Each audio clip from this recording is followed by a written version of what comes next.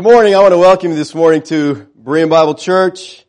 We are continuing a study of John chapter 3 that we just began last week. And this chapter really continues the emphasis on new beginnings. We saw in chapter 2 the new wine. We saw the new temple. And here we're talking about the new birth. And in this chapter we met a man, Nicodemus, who was a Jew. He's a Pharisee. He's a member of the Sanhedrin. This is the highest legal, legislative, and judicial body of the Jews. He is a highly respected teacher. Yeshua calls him the teacher, definite article, of the Jews. Nicodemus, basically, folks, he's the cream of the Jewish crop. All right? This is one of the most formidable men in the religious systems of Israel. And I want you to remember this, okay? You say, well, there's a lot of people who get high up in a religious system. This system was put together by Yahweh. All right? This is Yahweh's system that was put together. And he's at the top. But the problem was, by the time of the first century, Judaism was apostate. They had departed from Yahweh and he had departed from them. So he's at the top of this religious system that it's an empty system now. And to Nicodemus, this high-ranking religious official, Yeshua says to him, you must be born again. All your accomplishments won't get you in the kingdom of God, Nicodemus. I don't care how high you are on this rung of Judaism, it won't cut it. You have to be born again. He says in John 3:3, Yeshua answered and said to him, truly, truly, which is amen, amen, I say to you, unless one is born again, he cannot see the kingdom of God. Now, Nicodemus' brand of Judaism didn't understand the need for a new birth. The Pharisees thought one birth, that into Judaism was all you really needed. They thought they were good. The kingdom of God was guaranteed them because they were born a Jew. Notice what John the Baptizer says to these Pharisees. But when he saw many of the Pharisees and the Sadducees coming for baptism, he said to them, you brood of vipers. Not a modern day preacher, okay? Not worried about politically correctness or offending anybody. I think he wanted to offend them, okay? You bunch of snakes. These are the top of the religious chain he's talking to. Alright? You bunch of snakes. Who warned you to flee from the wrath to come? Therefore bear fruit in keeping with repentance. And watch what he tells them. Do not suppose that you will say to yourselves, we have Abraham as our father. See, that was their justification. Well, we're children of Abraham. We're Jews. We're born of Abraham, so everything's going to be all right. He said, no, that's not going to cut it. You can't go based on your physical birth. It's not going to get you into the kingdom of God. For I say to you that from these stones, God is able to raise up children to Abraham. The axe is already laid to the root of the trees. Therefore, every tree that does not bear good fruit is cut down and thrown into the fire. Now, for the Jews in Yeshua's day, to be born a Jew was to be born in the kingdom of God. And Nicodemus thinks that his birth alone as an Israelite assures him of seeing the kingdom of God. But Yeshua tells him his natural birth as an Israelite won't save him. And that he must be born from above. Now notice what Paul said about Israel in Romans 9:6. He says, but it is not as though the word of God has failed, for they are not all Israel who are descended from Israel. So, Paul's telling us, well, there's really two Israels. See, they're not all Israel who are descended from Israel. The purpose of this distinction is to show that the covenant promises that God made have respect to not Israel after the flesh, but to true Israel. And true Israel is Yeshua and all those who trust in Him. Therefore, the unbelief, the rejection of ethnic Israel as a whole in no way interfered with the fulfillment of God's promises. Nicodemus was an Israelite after the flesh, but he was not a true Israelite. And that's what Yeshua is trying to tell him. Just as he was born into the nation Israel, he had to be born into the true Israel. Now notice his response to Yeshua's statement that he had to be born again. This is a leader, high-ranking religious official. Nicodemus said to him, how can a man be born when he's old? Can he enter a second time into his mother's womb and be born? Can he do that? He interprets Yeshua's use of anathen, again, to mean born again. Now we said it's better translated born from above, but you can see that he translates it born again. It's word that can be translated either way. Again, it has a double meaning, can be again or from above. So Nicodemus takes the again. Now, he didn't understand what Yeshua was talking about at all. All right? He didn't have a clue, and that's why he says this stupid statement. Can a man crawl into my mother's womb again? Is that what I'm supposed to do? I mean, he knows that's ridiculous. He knows that's not the literalistic response the Lord is talking about.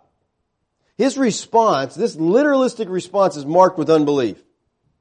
And so he replies with this crassly literalistic interpretation of what Yeshua said, as a way of really, I think, just expressing scorn. Like, that is ridiculous. What do you mean born again? How do I be born again? You ever heard that from other people? They talk about born. What do you mean born again? How does that happen? He knew he couldn't crawl back into his mother's womb. That really wasn't his question. So Yeshua responds to him. All right, Yeshua tells him you got to be born again, verse 3. He goes, what does that mean? I got to crawl in my mother's womb? So Yeshua's clarifying it for him. Let me say it in a different way. Maybe you'll get it this time. All right, Yeshua said, truly, truly, I say to you, unless one is born of water and the Spirit, he cannot enter the kingdom of God. Now, we've seen this truly, truly, amen, amen, again and again. It's a unique way of drawing attention to a very significant, trustworthy statement from Yahweh. So Nicodemus' misunderstanding leads Yeshua to say it slightly different. So what he said in verse 3 was you need to be born again. Nicodemus didn't get it, so he said, let me put it this way to you. You need to be born of water and Spirit. So whatever that means, it's something that Nicodemus should have said, oh, okay, now I get what you're saying. I didn't get the born again thing, but now water and Spirit, that clicks. All right? Yeshua says in verse 3, you can't see the kingdom of God unless you're born again. Now here he says you can't enter, just in case, I want to make it real clear for you, okay, Nicodemus? You can't enter the kingdom of God unless you're born of water and the Spirit. So he's saying the same thing, but he's saying it in a different way so Nicodemus will get it. So I just think it makes clear sense here that what he's saying in verse 5 is something that Nicodemus understood. All right? Nicodemus got this. Now, there is a lot of controversy today over this little phrase, born of water and the Spirit. Can you imagine that? Controversy over something in the Bible? Now, the definite article here, translated the before Spirit, is absent in the Greek. The translators put that in there for us because we're dumb and we can't figure anything out for ourselves. So they give us their interpretation of what it means. See, they wanted to clarify here the Spirit. Spirit is the word pneuma. Now, pneuma means breath, wind, Spirit. And so the translators say, well, he's talking about the Holy Spirit here, so let's put the in there and let's capitalize it. Okay, so it's the Spirit, all right? Well, I think that's probably good. I think that's what it does mean, but if he'd have just left it the way it was, it helps us see things better if they're in the original language of this text. Now, let me ask you a question here. What do you think is the most common understanding of water in this verse? Take a wild guess. Baptism. Amazing, right? Well, whenever you see water in the Bible, everybody runs to baptism. You got water, you have to have a tank, all right? Get them in the water, get them, that's the most common interpretation. The word water here is understood by the majority of commentators, contemporary commentators, to refer to Christian baptism. Although there's little agreement among them about what water and Spirit mean, how does the Spirit connect with that? They can't really answer that question, but they just say, oh, it's definitely water. Now, some commentators take water as an allusion to the water of baptism, and they take the Spirit as referring to the Holy Spirit. Well, but really, if you look at that view, according to it, spiritual birth happens only when a person undergoes water baptism, and as a result experiences regeneration by the Holy Spirit. So in other words, it's a ritual that you do, and because you do it, God gives you life. Thanks for doing that. I'm going to reward you and give you new life because you got wet. All right? Now, in considering audience relevance, which hopefully we consider every time we come to the Bible, all right, who's the Lord talking to here? Nicodemus, right? We all agreed on that? And do like this. Nicodemus, okay? That's who he's talking to. When does Christian baptism even come into play? It can't come into play till after Pentecost, right? The birth of the church. So how is Nicodemus going? oh yeah, you must be referring to something that hasn't happened yet. Christian baptism. I get it. He's trying to explain something to Nicodemus. How is Nicodemus going to get this if he's talking about baptism? See, people remove the Bible from its original setting and then they make it say whatever they want it to say. Whatever he's saying, Nicodemus gets. All right? So it can't be Christian baptism. And it's interesting, Yeshua never mentions baptism again in trying to clarify this new birth to Nicodemus. Another view proposed by many scholars is that water is an allusion to the amniotic fluid, which a fetus develops, in the mother's womb. Other scholars see it as euphemistic reference to semen, without which natural birth is impossible. And there's rabbinic literature quite often refers to male semen as water, rain, dew, and similar things like that. So this interpretation understands water to refer to normal physical birth, which is common to everybody. And the Spirit refers to spiritual birth, which is essential for life in the kingdom. This view assumes two births are in view, a physical birth and a spiritual birth. But one of the problems with that, there's a lot of them, but one of the problems with that is the Greek construction here. The construction favors one birth rather than two. If two were in view, there'd normally be a repetition of the preposition before the second noun. Also, the entire expression of water and the Spirit is equivalent to anothen from above.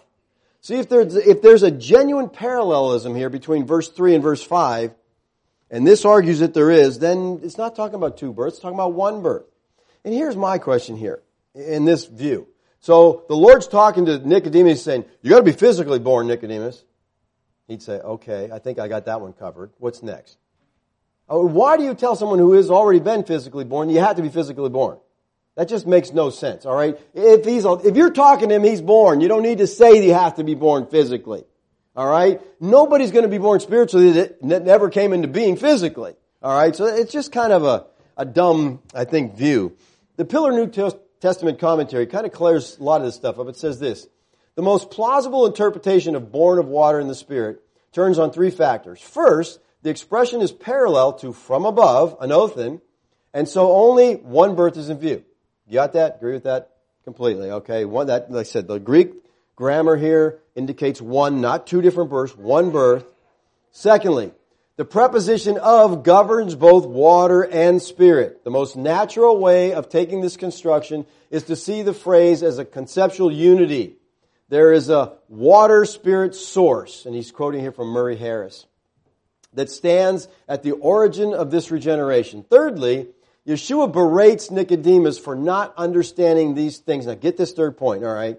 He is berating Nicodemus for not understanding these things as a role as Israel's teacher. Wait a minute, you're a teacher and you're not getting this?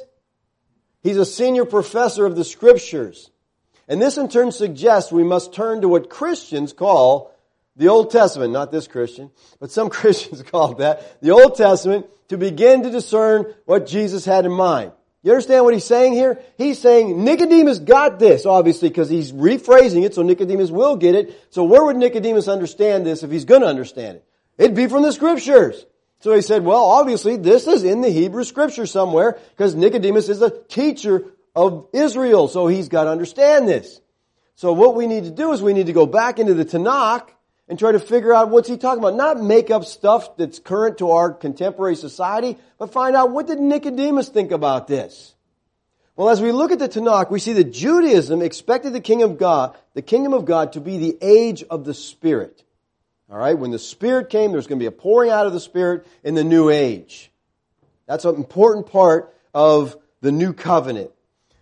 Look at Joel chapter 2, verse 28 and 29. Joel says, it will come about after this, I will pour out my Spirit on all mankind. That's what's going to happen in the new covenant. As the old ends and the new comes into being, there's going to be a pouring out of the Spirit. Your sons and your daughters will prophesy. Your old men will dream dreams. Your young men will see visions. Even on the male and female servants, I will pour out my Spirit in these days. And I will pour out water on the thirsty land and streams on the dry ground. I will pour out my Spirit on your offspring and my blessing on your descendants. So he's going to pour out the water. He's going to pour out the Spirit. Here we see this connection, a water-spirit connection. But really, most important to our discussion here on this water-spirit issue is Ezekiel 36. All right? The promise of the new covenant.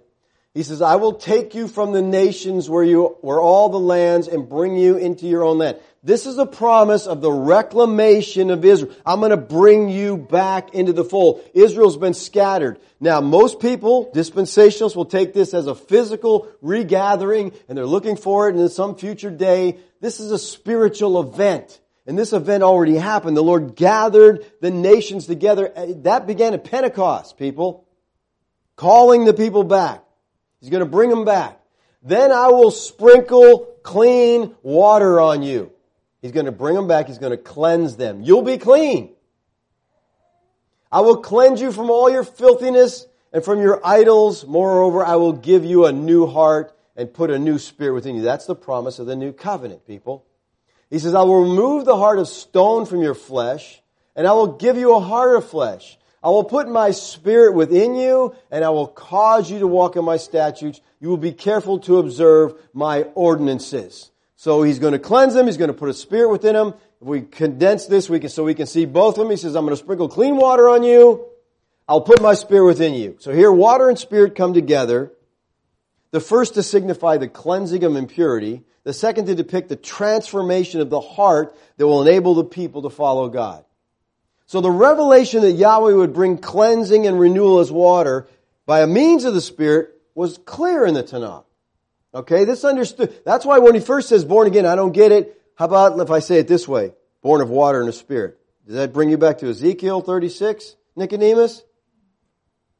He evidently meant that unless a person experienced the spiritual cleansing and renewal of the Spirit, he couldn't enter the kingdom of God. Something has to happen. So he says, born of water and Spirit. The article's not there. Just born of water and pneuma. As I said, of here governs both water and Spirit. This means that Yeshua was clarifying regeneration.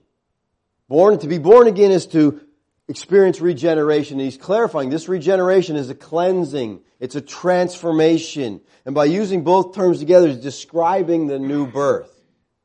He's not saying that two separate things have to be present for regeneration to happen.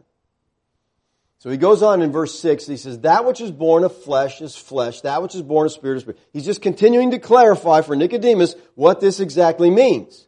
Now he's using a contrast here, flesh and spirit.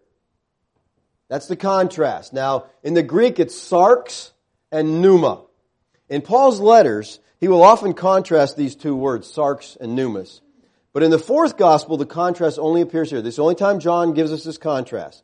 In the synoptic gospels, we find it in Mark. Mark puts these contrasts together also. In Yeshua's prayer, Mark 14:38. Keep watching and praying that you may not come into temptation. The spirit, the pneuma, is willing, but the sarx is weak. Now, what's the context here of flesh in John 3:16 and Mark 14:38? If you're thinking in terms of Pauline thought, you think, well, that's, depravity of man. No, this is just human frailty. It's not sinful nature. It's just humanness he's talking about.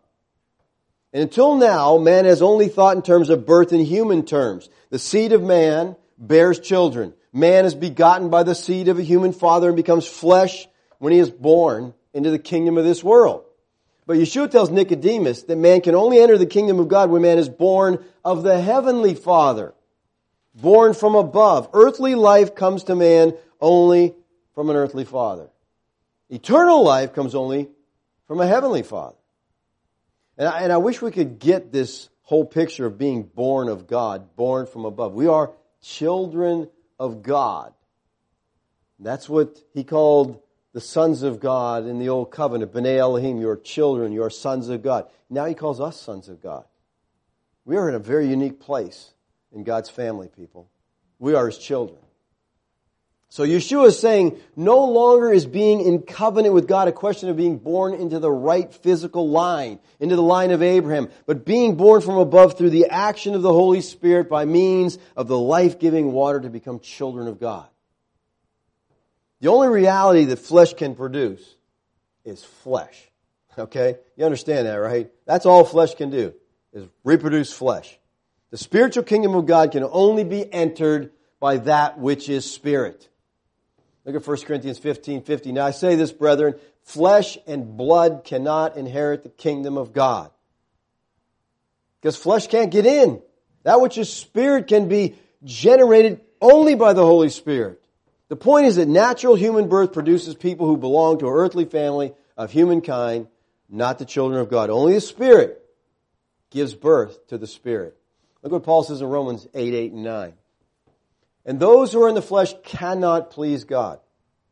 However, you, believers, you're not in the flesh, but in the Spirit, if indeed the Spirit of God dwells in you. But if anyone does not have the Spirit of Christ, he didn't belong to Christ. This means that man of the flesh cannot please God. Isn't that what it says? Those who are in the flesh can't please God. Let me ask you something. Does faith please God? Yeah, the Bible says faith pleases God. But those who are in the flesh can't please God. So I guess they can't have faith, right? Amen. Those in the flesh can't just say, I think I'll believe. No, you have to have a new birth. There needs an operation of the Holy Spirit which takes you out of the flesh and puts you in the Spirit, because those in the flesh can't please God. And we know the faith pleases God, so those in the flesh could please God if they acted on faith. This would have been difficult for Nicodemus to grasp. He viewed acceptance by God like so many of his contemporaries. He thought that his heritage, his ancestry, his position, his works made him what he was. Made him adequate to be part of the kingdom of God, to be acceptable before God. He had to realize that he needed a complete spiritual cleansing. That's hard to deal with when you're at the top of the religious ladder and you say all these accomplishments are nothing. You need a new birth. Wow, that's just not, I don't like that.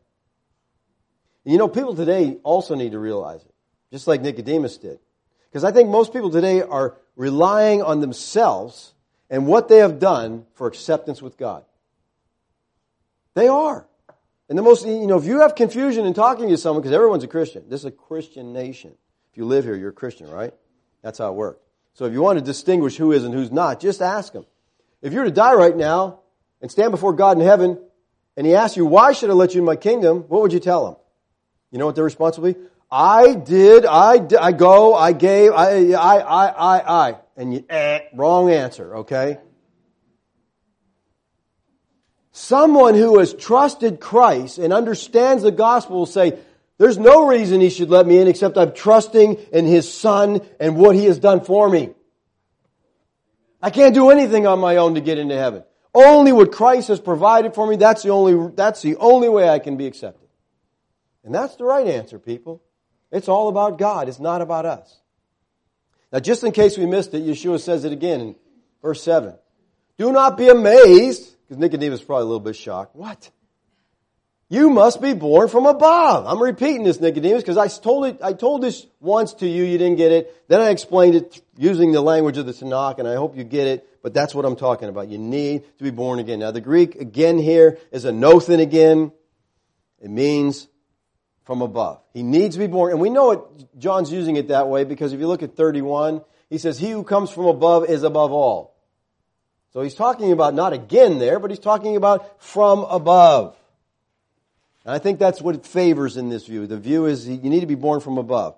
Now, Nicodemus shouldn't have been amazed at the idea that there's spiritual birth in addition to a physical birth, since the Tanakh spoke of that. And this guy had this down. He knew what the Bible said. He just didn't know what it meant. But it wasn't only the Tanakh that taught this. All right? The intertestamental literature also taught us this. Jubilees 125 says this, I will create in them a Holy Spirit. I will cleanse them. I will be their father and they shall be my children. So there's a cleansing here of water and there's this Spirit. Now the Essenes of Qumran wrote in one of the Dead Sea Scrolls that God would cleanse man of all wicked deeds by means of a Holy Spirit. Like purifying waters, He will sprinkle upon him the Spirit of truth. So this was the idea of the day, that people understood this. But Nicodemus wasn't getting it. And these texts reveal that entrance into the kingdom is a spiritual matter. It's not a matter of physical descent or merit. It's not a matter of what church you go to. It's not a matter of being baptized. It's not a matter of any of those things. It's a matter of trusting Christ. This was a revelation that most Jews of Yeshua's day, including Nicodemus, they just totally missed. Now notice what he says here. He said, the first you here in this text is singular. Do not be amazed that I say to you, Nicodemus. The second you is plural, referring to the general principle that's applicable to all human beings. So I'm saying to you, Nicodemus, but you, everybody, has to be born again. The second you sets Yeshua against not just Nicodemus, but the entire human race. The must here is day in the Greek. It's a present active indicative, which literally means it's necessary. It has to happen, all right? You have to be, there's no other way. This is the only way. You have to have a birth from above. Now, from this point on in the gospel, Yeshua makes no further mention of being born again or being born in the Spirit, nor does he mention the kingdom, except in his defense in 1836. But he does mention repeatedly the fact that you have to have life or eternal life, because being in the kingdom and having life are the same thing. So the other Gospels the Synoptics use this kingdom life more than Lazarus does in the fourth Gospel, because he uses the word life and eternal life because he's trying to make that clear. All right, in verse 8 he says, now he's still explaining to Nicodemus what the new birth is, what birth from above. He says, the wind blows where it wishes, and you hear the sound of it. All right, you got that so far. We know about wind, right? It blows and you hear it. But you don't know where it comes from or where it's going. He says, well, that's what it's like with everyone's born in the Spirit. All right? Now, what's interesting here, the Hebrew word ruach, wind, spirit, breath, and the Greek word pneuma, they all mean breath, wind, spirit. And that's what it says here. The pneuma, and then it ends with pneuma. But, our commentators, our translating people have changed it so you understand. It's like I said, sometimes it's very helpful. Other times it's confusing. All right? But there's a play on words here. All right? It's a very clear play on both meanings of the word pneuma in this passage. And biblical scholars point out that we don't get the sense of this word play when it's translated in English. There's also a word play here on the word sound. You hear the sound of it. Sound here is literally voice. It's a wordplay suggesting the sound of the wind, but the voice of the Spirit. See, the coming of the Holy Spirit is not something that can be explained by man, like the wind. He says, but it happens. The wind can't be seen, but you hear the sound. Well, the Spirit can't be seen, but the Spirit's voice is heard in the hearts of those who have been regenerated in the new birth. Now, what are the similarities here between wind and the Spirit? Well, first, both Spirit and the wind operate sovereignly. Okay, no one controls the wind. It does what it wants, blows when it wants. Man cannot control either one of these events. Second, we perceive the presence of both only by their effects. You can't tell, you see the trees blow, that's how I tell if it's windy out. I look outside, the trees are moving, okay, it's windy. The waves are high, it's windy out there. All right? Third, you can't explain their actions since they arise from unseen and partially unknowable factors. It's mysteries. You can't explain this. That's what he's saying. You can't explain why someone receives a new birth, someone doesn't. Just like the wind. Why is it blowing this way and not blowing that? You can't explain that. So he's making it clear that the new birth is a work of the Holy Spirit. When you're born again, you're born by the Spirit. The new spiritual life that comes in the new birth comes from the Spirit. He makes that really clear later in John 6. He says, it's the Spirit who gives life. That's it, people. Boom, the Spirit does it. So the new birth and the new life that comes with it is a work of the Holy Spirit. We don't cause the Spirit to bring about the new birth by anything that we do, any more than we make the wind blow in a certain direction.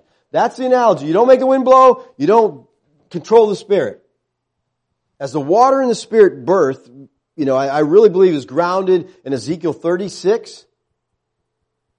There may also be an allusion here to Ezekiel 37. You know what happens in Ezekiel 37? Huh? The valley of dry bones.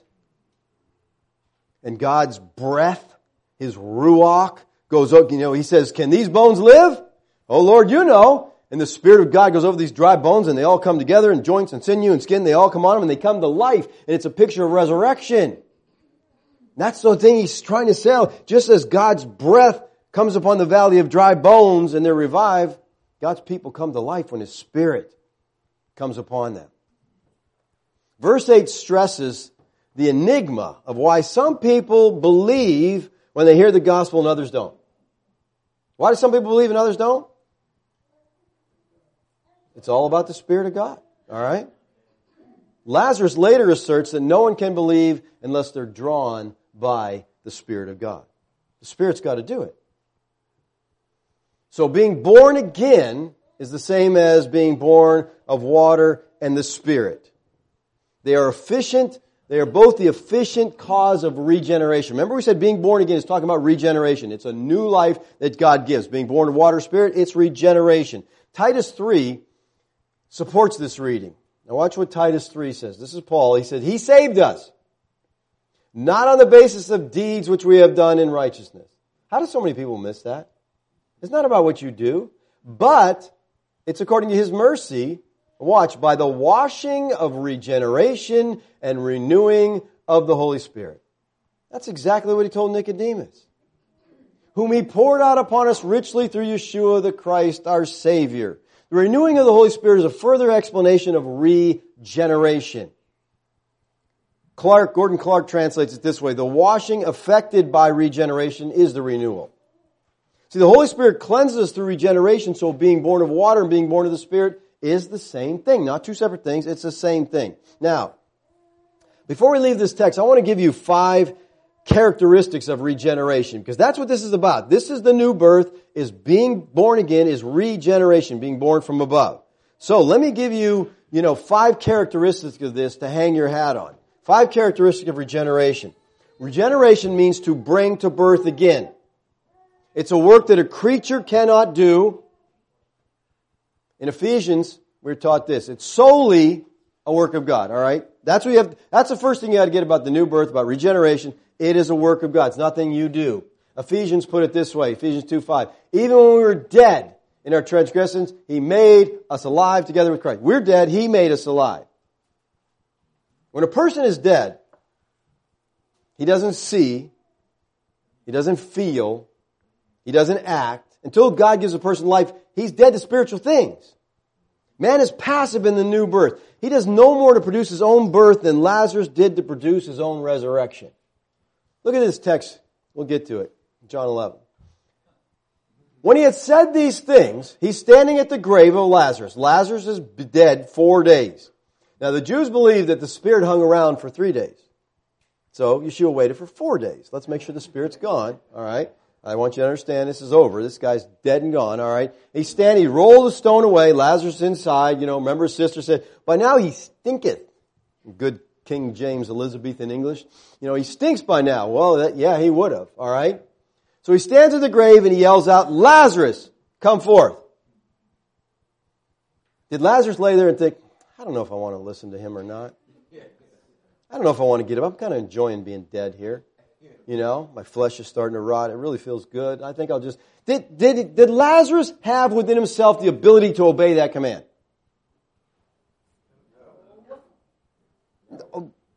Well, then why did He command him to do it?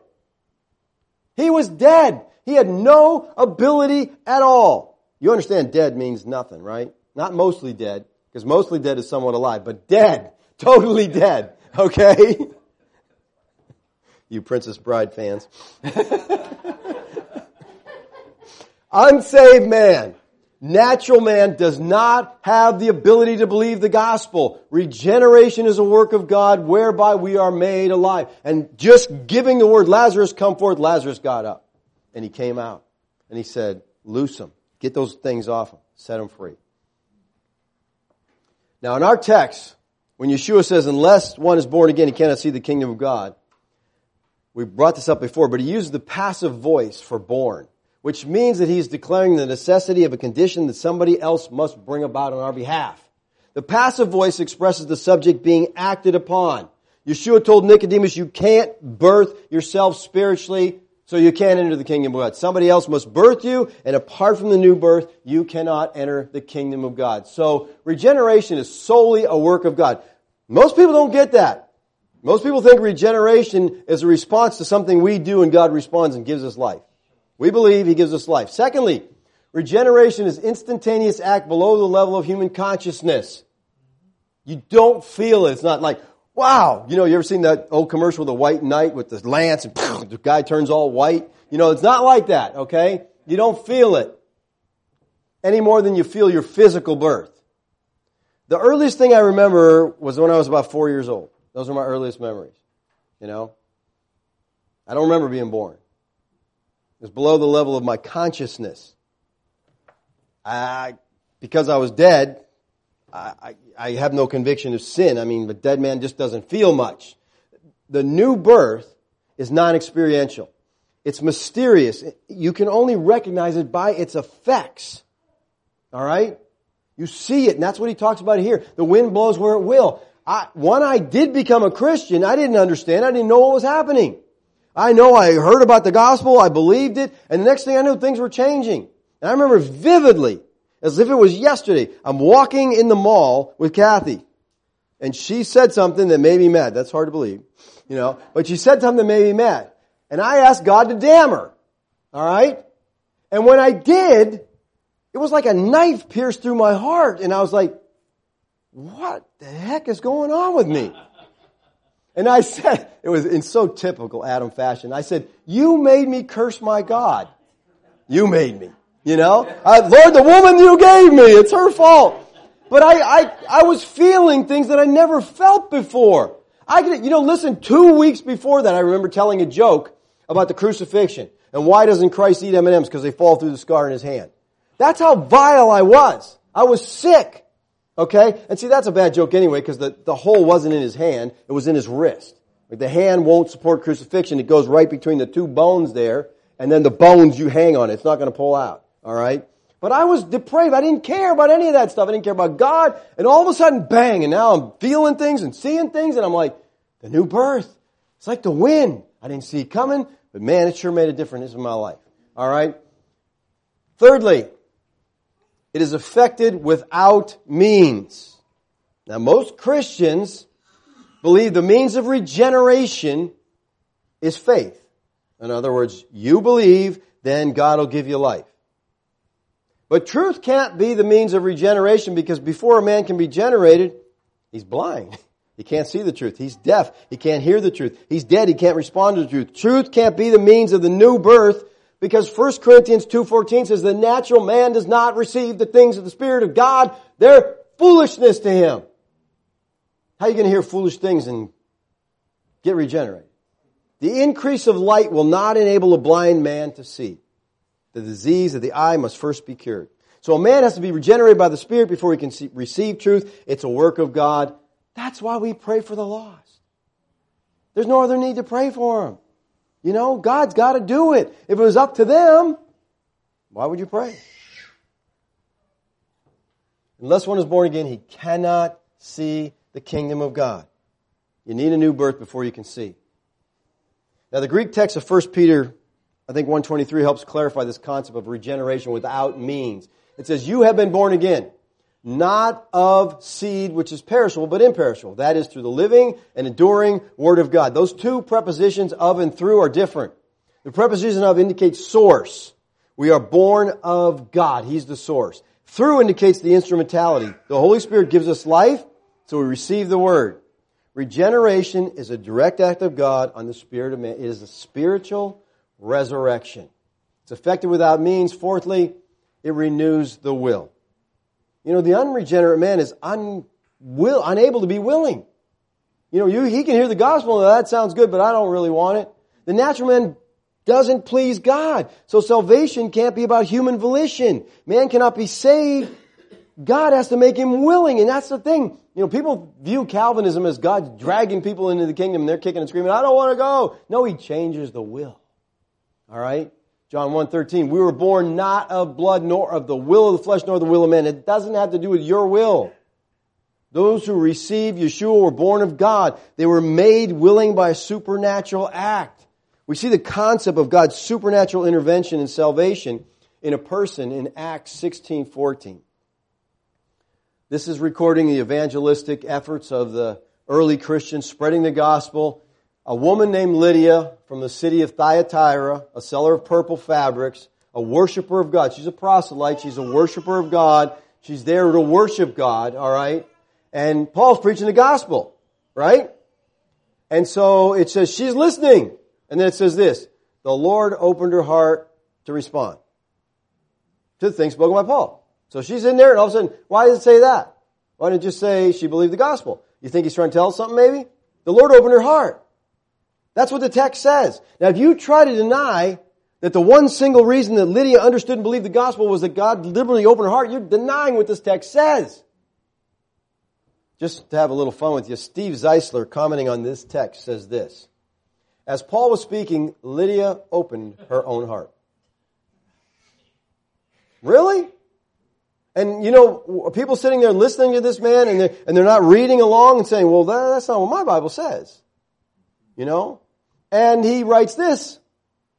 This woman was overtaken by the grace of God, and she opened her heart to the Lord. And opened her home to being saved. So again, he says, she opened her heart. Third time, Steve. She not only opened her heart, she opened her home. I don't know what translation he's using. But he needs to get rid of that. That's a bad translation, okay? Because the text says the Lord opened her heart. Now, if you got a problem with that, you got to deal with it textually. You got to show this is a textual error. And you can't do that. There's no controversy over this text. That's what it says. The controversy is over what it means. Because we don't like what it means. Now, this is the only place in the New Testament that uses the phrase open her heart. And the Bible gives the whole credit for this opening to God's power, not man's. Arminianism insists that man's free will must first furnish the willingness or the power. And the Bible says that the Holy Spirit of God furnishes the power. So what are we going to believe? And you get texts like this, they're just unget-overable. God opened her heart. That's all. That's all there is to it. All right? That's how come Lydia listened. He opened her heart, what? So she would respond to the things spoken of. Because she couldn't respond. How did Lydia become a Christian?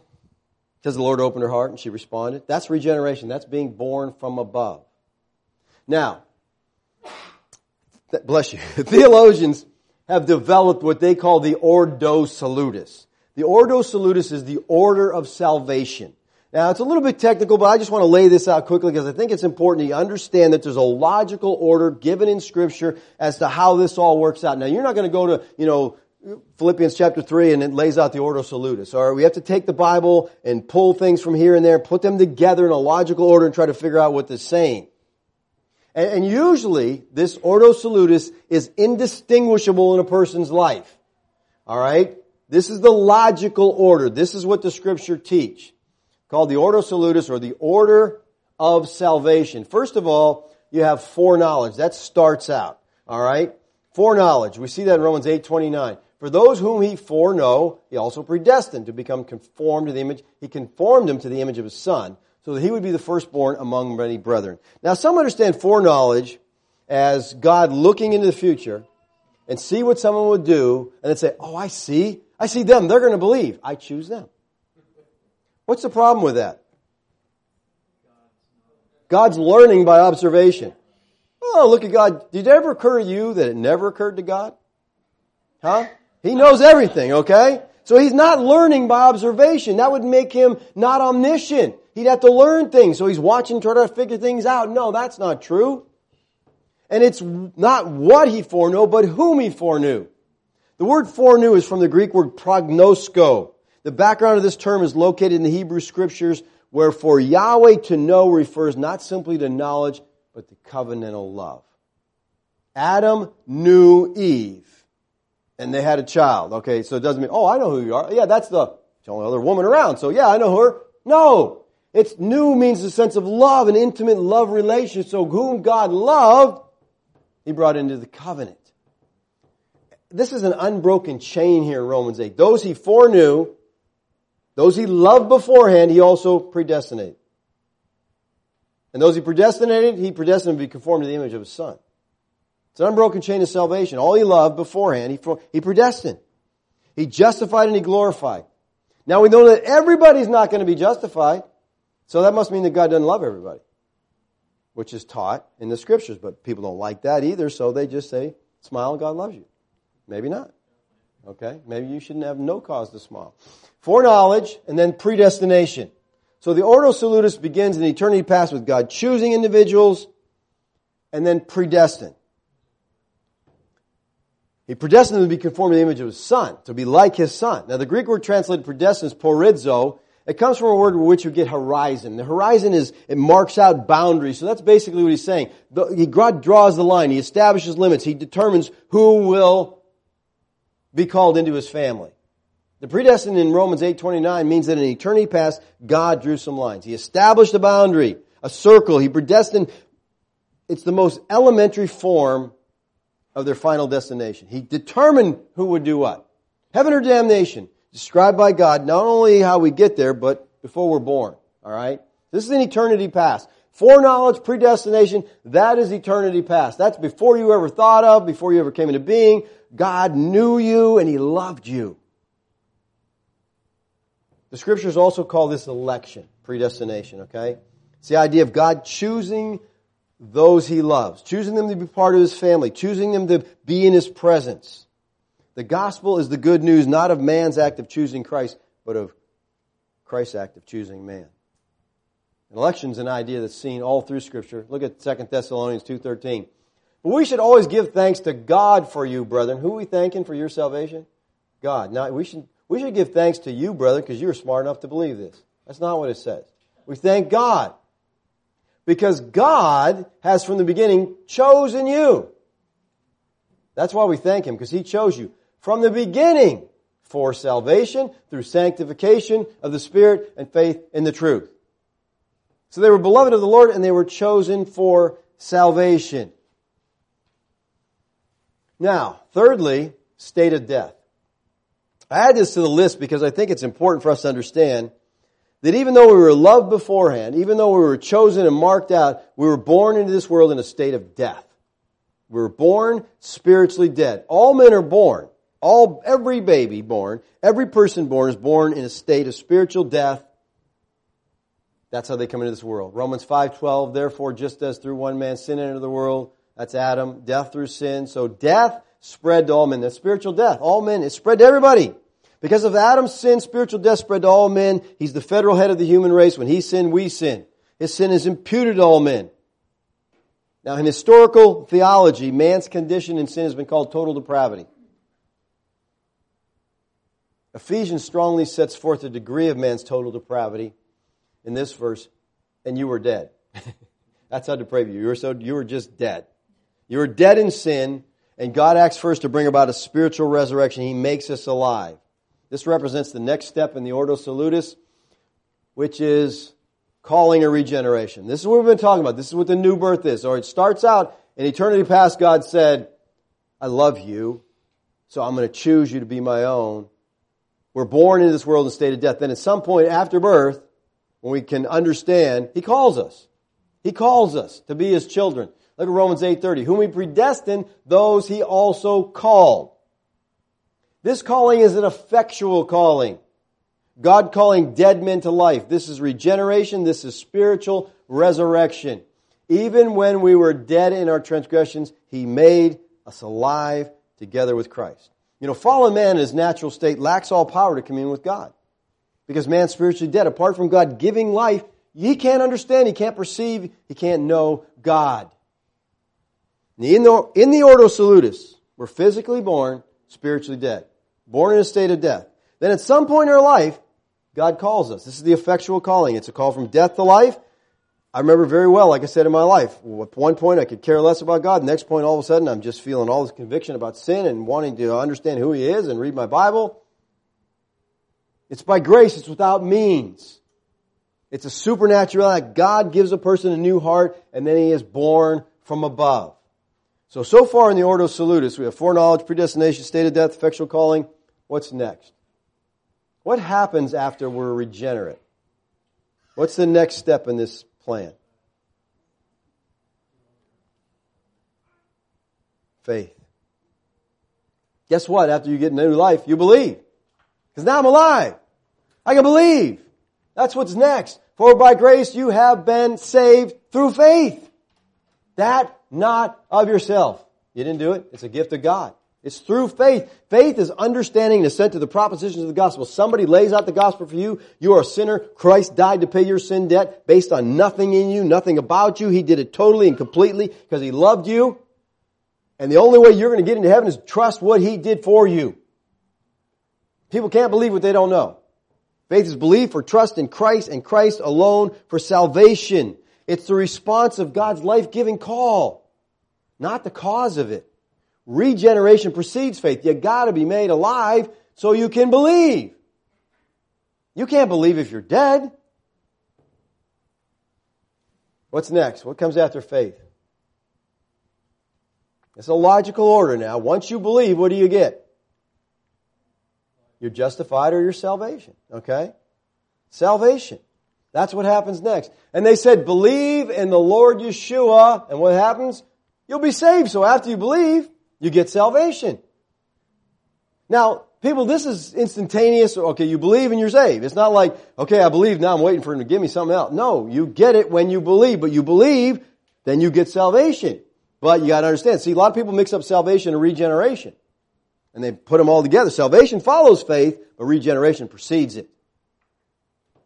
The Scriptures are clear that faith in Yeshua is the instrumental precondition of justification. For example, look at Galatians 2:16 where Paul says, nevertheless, knowing that a man is not justified by the works of the law, most people don't get that, but through faith in Christ. So you're justified how? By faith in Christ. Yeshua, even we have believed in Christ Yeshua that we may be justified by faith in Christ. So you believe and you're justified, not by the works of the law. It would surely seem impossible to avoid the conclusion that salvation and justification are upon the act of faith, or through the instrumentality of faith. God justifies the ungodly who believe in Christ. In a word, He justifies believers. All right, next step and final step. 7 points. Isn't that amazing? 7 points in the Ordo Salutis. What a great number. What happens after you believe and you're saved? Glorification. Glorification, people. Now, this is a concept that, especially today. People say, okay, you've been saved. Most modern people, commentators will take salvation and make it 3 tenses. You were saved, past tense, when you believe. You're being saved now, and they're talking about sanctification. You will be saved in the future, and that's glorification. When you die, you're glorified. All right?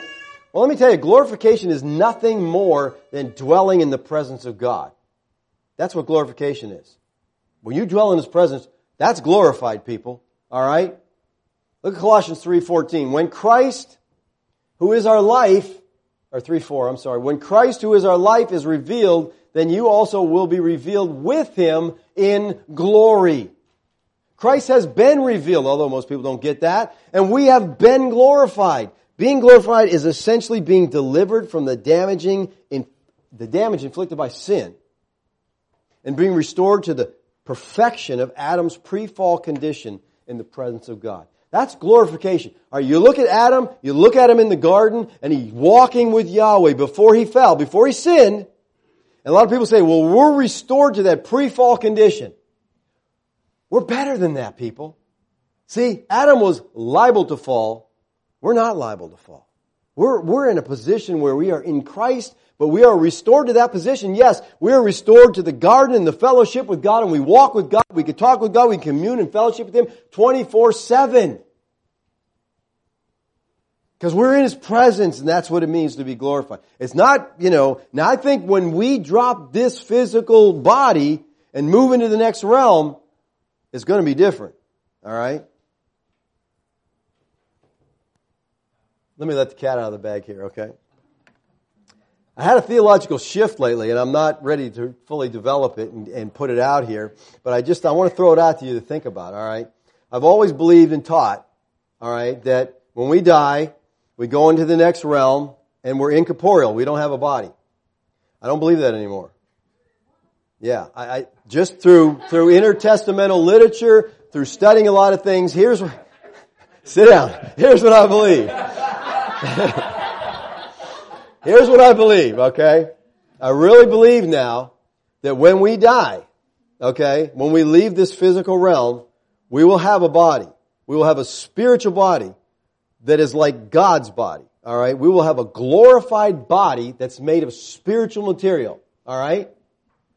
And listen, this goes all the way back to Genesis, all right? He took Abraham out and He showed him the stars. Now those people believed the stars were gods, the hosts of heaven. He said, look at the stars. Okay? And he says to Abraham, so shall your descendants be. Your descendants are going to be glorified. They're going to be like those stars. They're going to be sons of God is what he is telling him. And I just think that if you study, all the gods had bodies. And I think we're going to have a glorified body that is just incredible and able to do things you can't even imagine right now. So I don't think we're going to be a wisp, a ghost floating around, without something. I think we'll have I always had a problem with spiritual body. It never made sense to me. If it was spiritual, it wasn't a body. Because I thought a spiritual is, non-material. That's wrong. It's a spiritual body. It's a body made of spiritual material. I think it will be like Christ's body in the resurrection. You could touch it, you could see it, you could feel it, but it could disappear, it could reappear, it could do crazy things, all right? Now, I know he did some of that stuff when he was, before the resurrection. But right at this point in time, I got to move on. All right, I'm giving everything away here, but it's just, there's some, okay, let's go.